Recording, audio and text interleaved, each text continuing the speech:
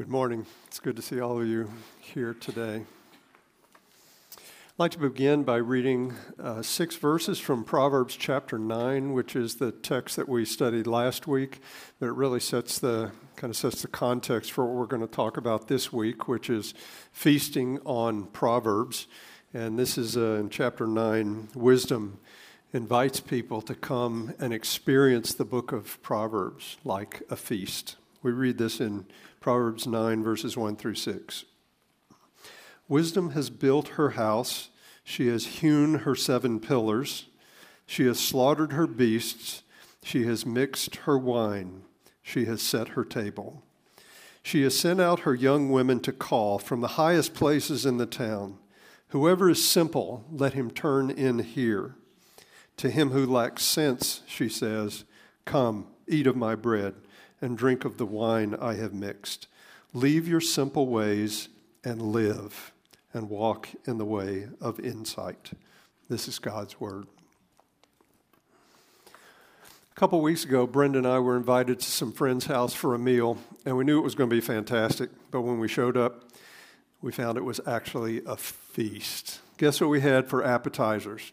Crawfish flown in from Louisiana, right? And so I got to demonstrate this is how you eat crustaceans.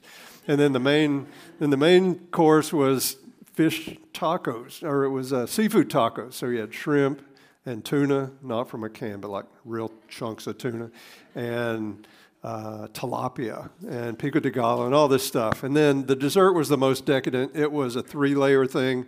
The top layer was blueberry pie. The next layer was cheesecake. And the bottom layer was red velvet cake, and it was all glued together with this rich, thick icing, okay? And so, as you would with any feast, so Brenda and I, ahead of time, we look forward to it, we anticipate it. During the feast, we slowed down, we enjoyed every bite, we savored it, and then afterwards, what did we do? We thought about it, and we talked about it. We actually had leftovers, so we enjoyed more of it later on. So why am I droning on and on about that feast? Because Proverbs 9, as we saw, woman wisdom invited the reader to come to the book of Proverbs as if it were a feast. Why? Because it is a feast. And so just like Brenda and I enjoyed the feast I described, I'm going to encourage us to do a similar thing when we come to Proverbs. Before you come to Proverbs, anticipate it. Come with expectation about what you will find there. Come in the fear of the Lord. And when you enjoy Proverbs, savor it. Slow down. Notice little things and significant things about it. Savor it. Take it in. And then afterward, think about it. Talk about it. Hopefully you have lots of leftovers, things that can nourish you throughout your week. And so, of course, all of Scripture is a feast. But today I want us to consider how Proverbs is a distinct type of feast. In some unique ways, we have to slow down and think carefully about the Proverbs. And so I hope to give you some pointers toward that direction here this morning. And so we're in the midst of a sermon series on wisdom. And one of the things we want to do in this series is kind of equip you for coming to the wisdom literature and be able to and be confident in reading it, understanding it, and applying it to your life. And so we hope that you come to Proverbs and Job and Ecclesiastes, understanding the basic contours of these books, kind of the content, the plot of these books, and some basic principles on how to interpret them correctly. And so this is the fourth and the final sermon on the book of Proverbs. Next week we're going to take a short break. Luther Eatman from Bridge of Hope Church in Kansas City, Kansas, he's going to be with us. That's a church we partner with for a number of years. 2 weeks from today, we will look at the book of Job. 3 weeks from today, we'll consider the book of Ecclesiastes. But today we talk about feasting on Proverbs. And this sermon is a little bit more like a seminar than a sermon. I'm going to give you 3 perspectives, 2 things to notice, 2 things to appreciate about Proverbs. And we have an outline on the back of your bulletin, and it'll probably be more helpful today than normal. It's got a lot of content, and as always, this manuscript will be posted on our website tomorrow morning. First of all, three perspectives as you read Proverbs. The first one won't surprise you if you've been in attendance the last 3 weeks.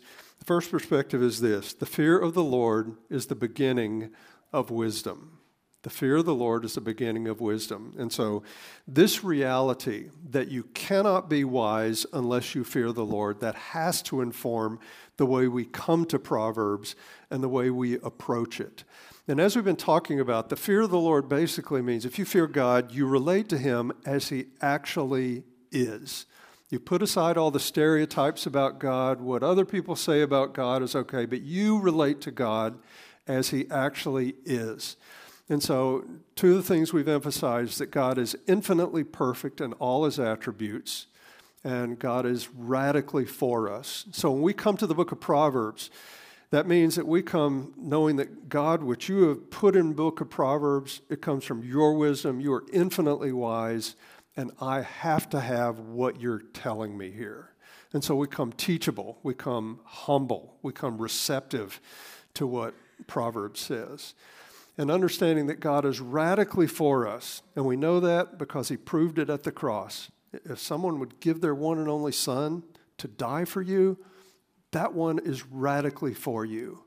And so you come to Proverbs and you're convinced that God wants to give you wisdom. He's not reluctant. He's not stingy. God loves to give wisdom to those who ask, to those who seek it wholeheartedly.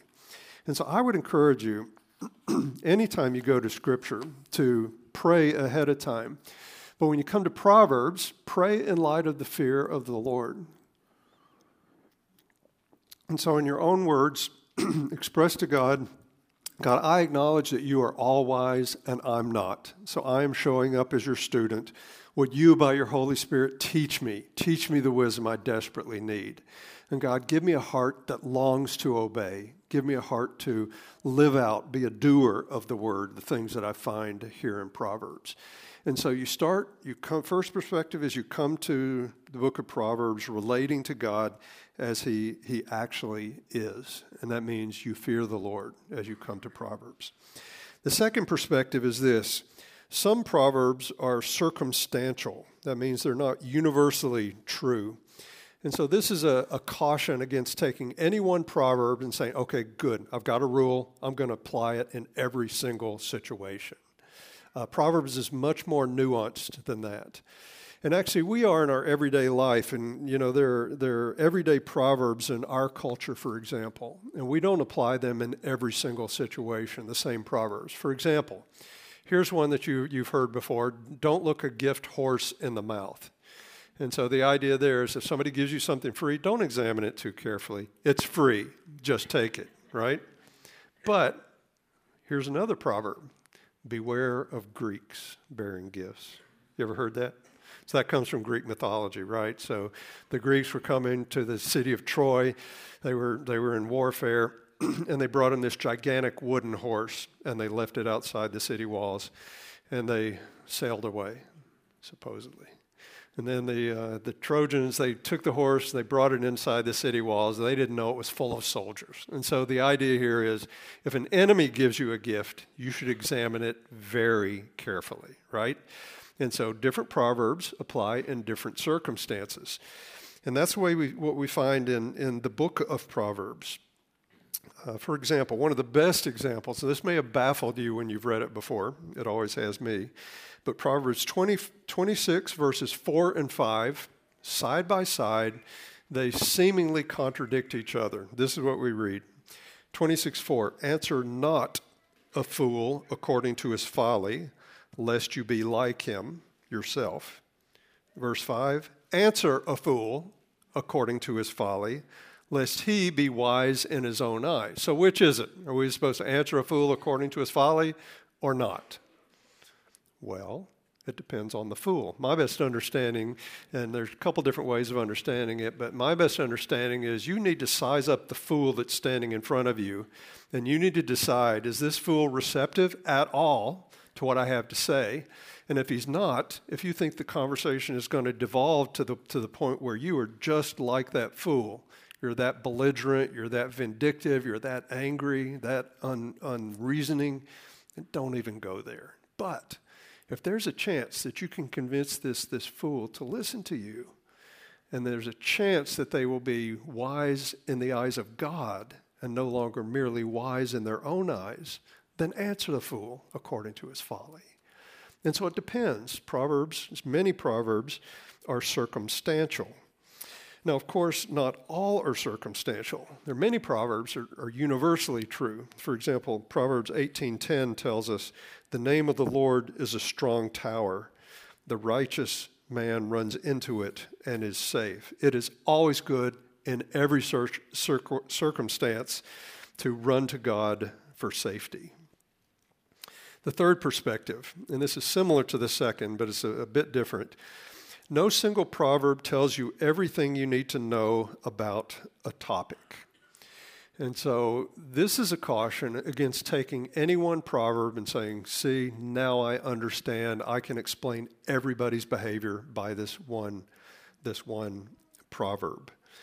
Rather, instead of that, you need to take into account the whole book of Proverbs. Everything Proverbs says on that topic, and really everything wisdom literature says on that topic. Ultimately, everything Scripture says on that topic before you can say, I think I understand what God thinks about this.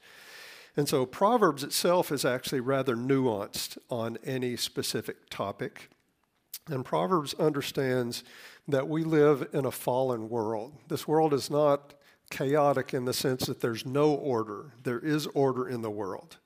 And yet this world does not operate as it should operate much of the time. We'll talk about that a lot in 2 weeks when we look at the book of Job. And so here's an example. Think about what Proverbs says about poverty and wealth. In Proverbs 10:4, we read this: "A slack hand causes poverty, but the hand of the diligent makes rich." And so generally speaking, in cultures all over the world, that's true. If you are diligent, if you work hard, if you're responsible, you tend to earn more money. If you're lazy, it tends toward poverty. You find that all over the place. But if this is the only verse that you had, you might conclude that all poor people are lazy and that all rich people are diligent. And so however poor or wealthy you are, that reflects your virtue.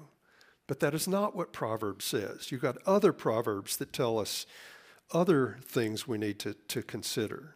Proverbs 13:23, for example: "The fallow ground of the poor would yield much food, but it is swept away through injustice." And so the scenario there is you have poor and there's fallow ground right there. And if they could cultivate it and work it, they would produce much food, all the food that they needed. But because of injustice, they're not given that opportunity. So when you think about wealth and poverty, you don't only think about are you diligent or lazy, you also have to think about the issue of injustice, oppression, all those types of issues.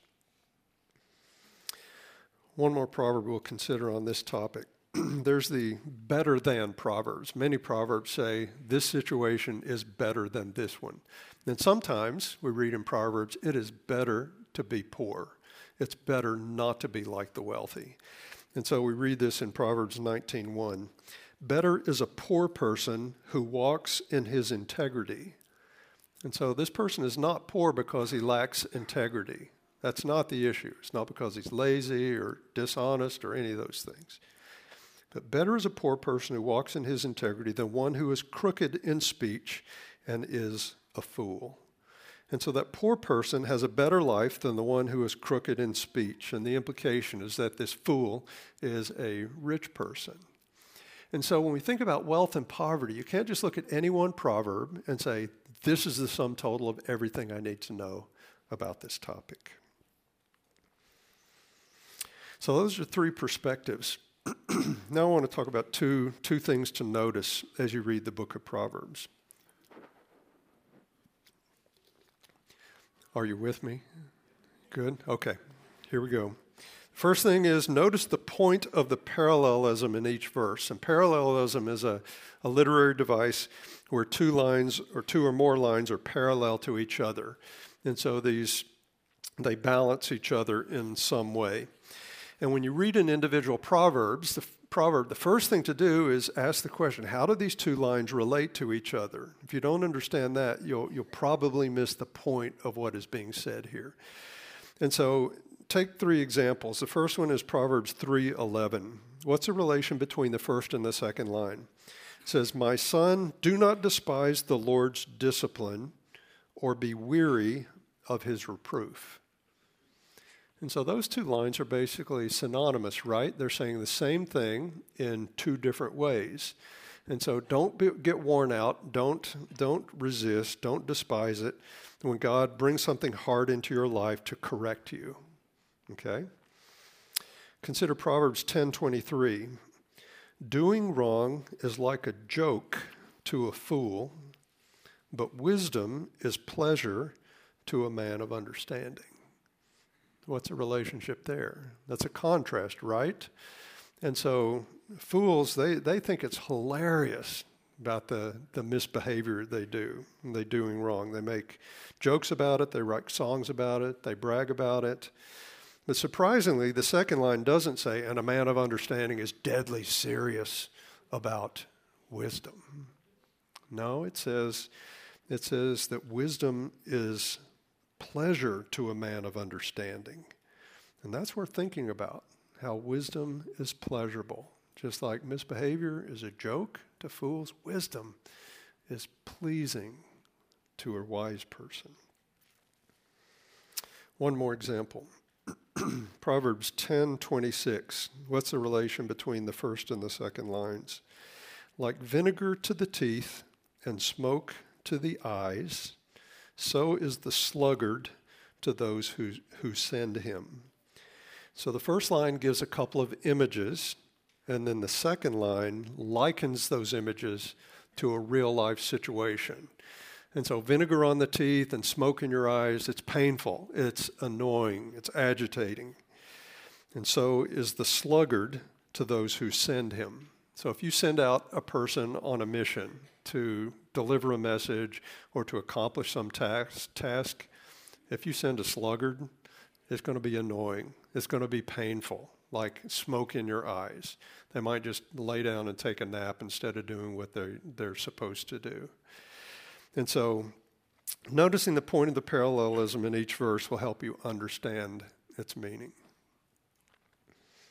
Another thing to notice whether the proverb is descriptive or prescriptive. If it's descriptive, it means it just describes the way things are. It's not saying it's good or bad, but this is the way things are. If it's prescriptive, it's writing a prescription, it's prescribing how things should be. And so it's important to notice that. So Proverbs 20:14, is this descriptive or prescriptive? This is a great proverb. This is a great proverb. "Bad, bad, says the buyer, but when he goes away, then he boasts." Okay, this is like the guy that goes to the garage sale, right? And he sees the lawnmower there, and he wants that lawnmower, but he doesn't want to pay the price. And so he says, "You're asking $100 for that, but my brother had that same brand of lawnmower. It was just totally unreliable. You got $100 on it, I'll give you $50. And you buy that lawnmower for $50, and then you go brag to your friends about, "I got this great deal on this lawnmower. I just killed it," right? And so is that descriptive or prescriptive? Well, it's descriptive. That's the way some people barter. It's not saying you should barter that way, but if you're wise, you need to know that that's the way a lot of people do it. Okay, here's one that is prescriptive. Proverbs 4:23.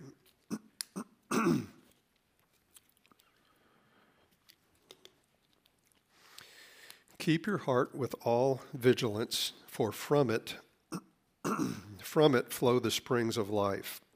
So it clearly tells us this is what you should do. You should pay very close attention to your inner self, to your heart, the command and control center of your life, because everything you do will flow from it. And so that's prescriptive. And so noticing those, whether it's descriptive or prescriptive, is important. So 3 perspective, 2 things to notice, and finally 2 things to appreciate.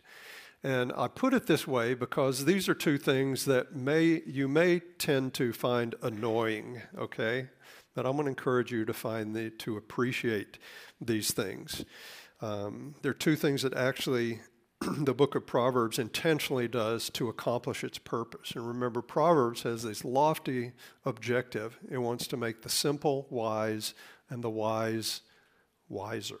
Okay? The first is this: appreciate the random nature of Proverbs. Have you ever read Proverbs and you're like, man, whoever put this together did not organize it very well? It's like me and my Western self. I would have put all the verses on laziness first, and then all the verses on diligence, and then this is how you should speak, and then this is how you should come to friendships, and on and on. And you say, why is it so random? I counted 17 different topics in Proverbs chapter 10. And so if you ever wonder, why is Proverbs so random? Well, I agree with those that say Proverbs is so random because life is so random. Any single day, you might need 5 or 6 or 8 or 10 of the issues that are raised in Proverbs 10. And so there's nothing wrong with, finding all the Proverbs about one topic and studying them together. But it's also good sometimes, let's say primarily, to submit to what's there and say, maybe this chapter is going to surface something that I'm not thinking about, but I need to think about today or at this season of my life. And so, for example, when you get up tomorrow morning, maybe you're not thinking about integrity. You're not thinking about, man, I should live a life of integrity. But you read Proverbs 10, and as you're reading along, you come to Proverbs 10:9, and this stops you in your tracks. It says this: whoever walks in integrity walks securely, but he who makes his ways crooked will be found out. And so what's the first thing you do? Parallelism. What's happening here? So it's clearly a contrast, right? It's a contrast between 2 ways of living our lives and the consequences of that.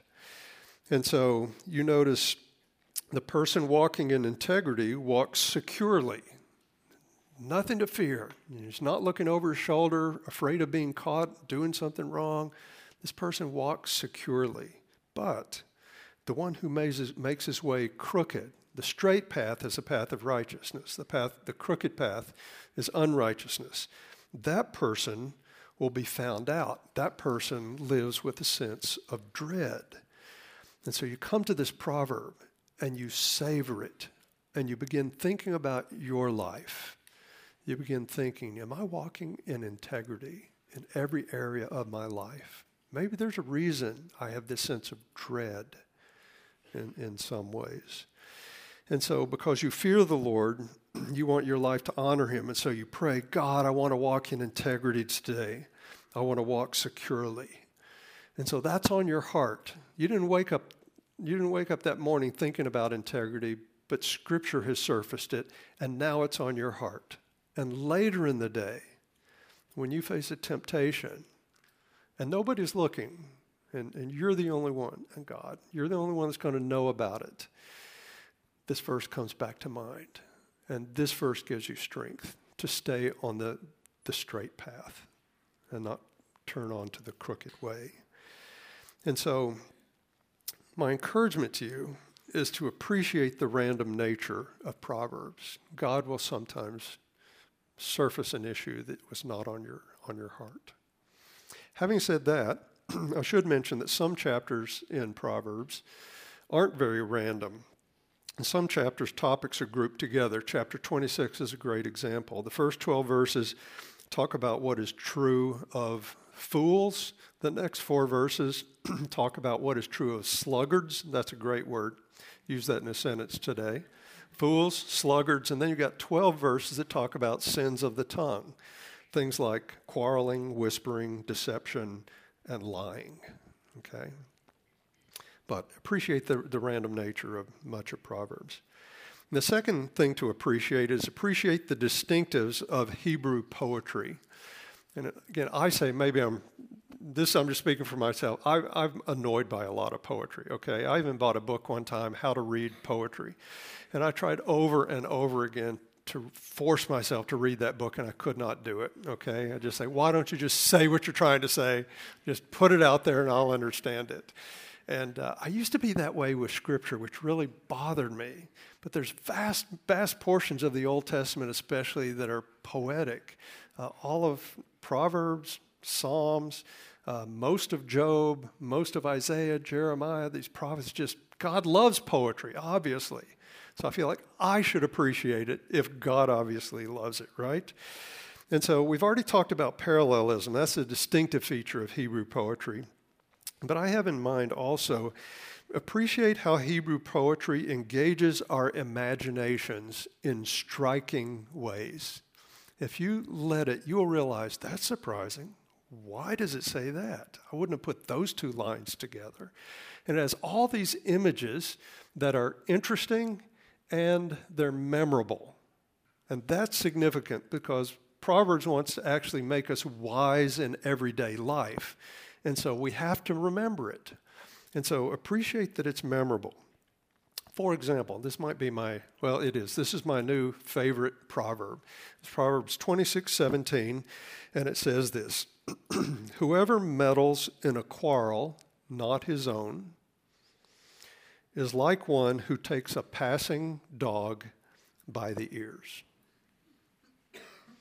About 3 weeks ago, I drove home, I got out of my car, and there were these two dogs, passing dogs, okay? They were just walking down my neighbor's yard, and they weren't cute dogs. I had no, inclination to pet them or befriend them. They were kind of big, mangy-looking, dangerous-looking dogs. And so there's no way I'm going to, grab them by the ears. And Proverbs is telling me, whoever meddles in a quarrel, not his own, is like somebody who grabs a passing dog by the ears, okay? Don't do it. You might get your hand chewed off, okay? Think twice before you get involved in somebody else's quarrel. So you're going to remember that, right? Next time you see a passing dog, you're going to remember this Proverbs, right? Or the next time a friend tells you, hey, let me tell you about this problem I'm having with so-and-so. And they tell you about a quarrel that's not your own. You're going to remember this proverb. Or you're going to think, I really need to be careful. That's their quarrel. It's not my quarrel. Now, there may be times where you're called to mediate a quarrel between two people. But then you're being a peacemaker. But if you meddle, then you're being a troublemaker, okay? So you don't want to invite that trouble into your life. And so appreciate the Proverbs. There's so many things that are interesting and fascinating. They're memorable by design. So it could have said, Proverbs 26:17 could have said, mind your own business. But it says, whoever meddles in a quarrel, not their own. Okay? So appreciate it, right? Well, finally, let me just encourage you to come up with a simple plan for feasting on Proverbs. Okay? Nothing complex. If you can't remember it, it's too complicated. Many people have found it their practice to read a chapter of Proverbs a day. This is not authorized. This is not stated in the Bible. You should do this. But this is what many people have done. I've done it in different seasons in my life and found it to be profitable. So you would read the entire book of Proverbs in about a month. And so you'd be conversant with everything you find there. A couple things I'd encourage you, if you do that, is if you read a whole chapter, look for one or two specific proverbs that you can savor, that you can think about, that you can ponder the implications for your life. So you don't just get a broad, wide brush stroke, but you need some of the details in that proverb. And number two, don't make reading a chapter of Proverbs a day your objective. Okay, the objective is to become wise by savoring the Proverbs like it's a feast.